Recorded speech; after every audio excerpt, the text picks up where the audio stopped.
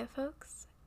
Trigger warning for this discussion. I am talking about the influx of Asian American violence in the United States currently.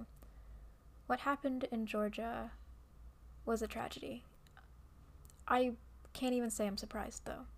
With the language that was spread during this pandemic around the media, Asian Americans aren't surprised.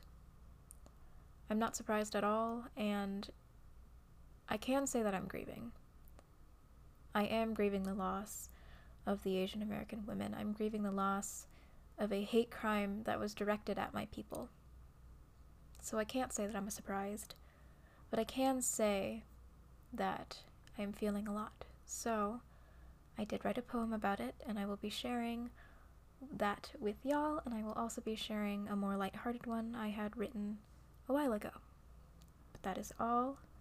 On to the poems. This is a poem labeled Desired. I am labeled a rarity, with eyes that cut glass and a body petite and sweet. This disgusts me.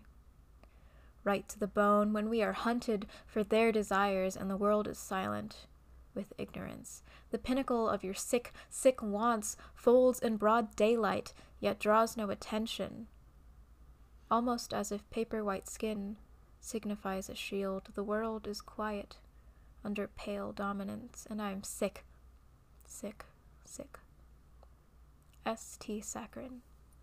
This is a poem labeled A Feast. We speak with our stomachs, allowing our hands to dance in the kitchen, waltzing to the beat of hunger without the need to ask. I'll roll up my sleeves. We reap what we sow in our lush gardens from our sacred papaya trees and aromatics. We'll build a feast. The taste of home I will always miss. S.T. Saccharine. Hey folks, I hope you enjoyed this episode of Saccharine Stories.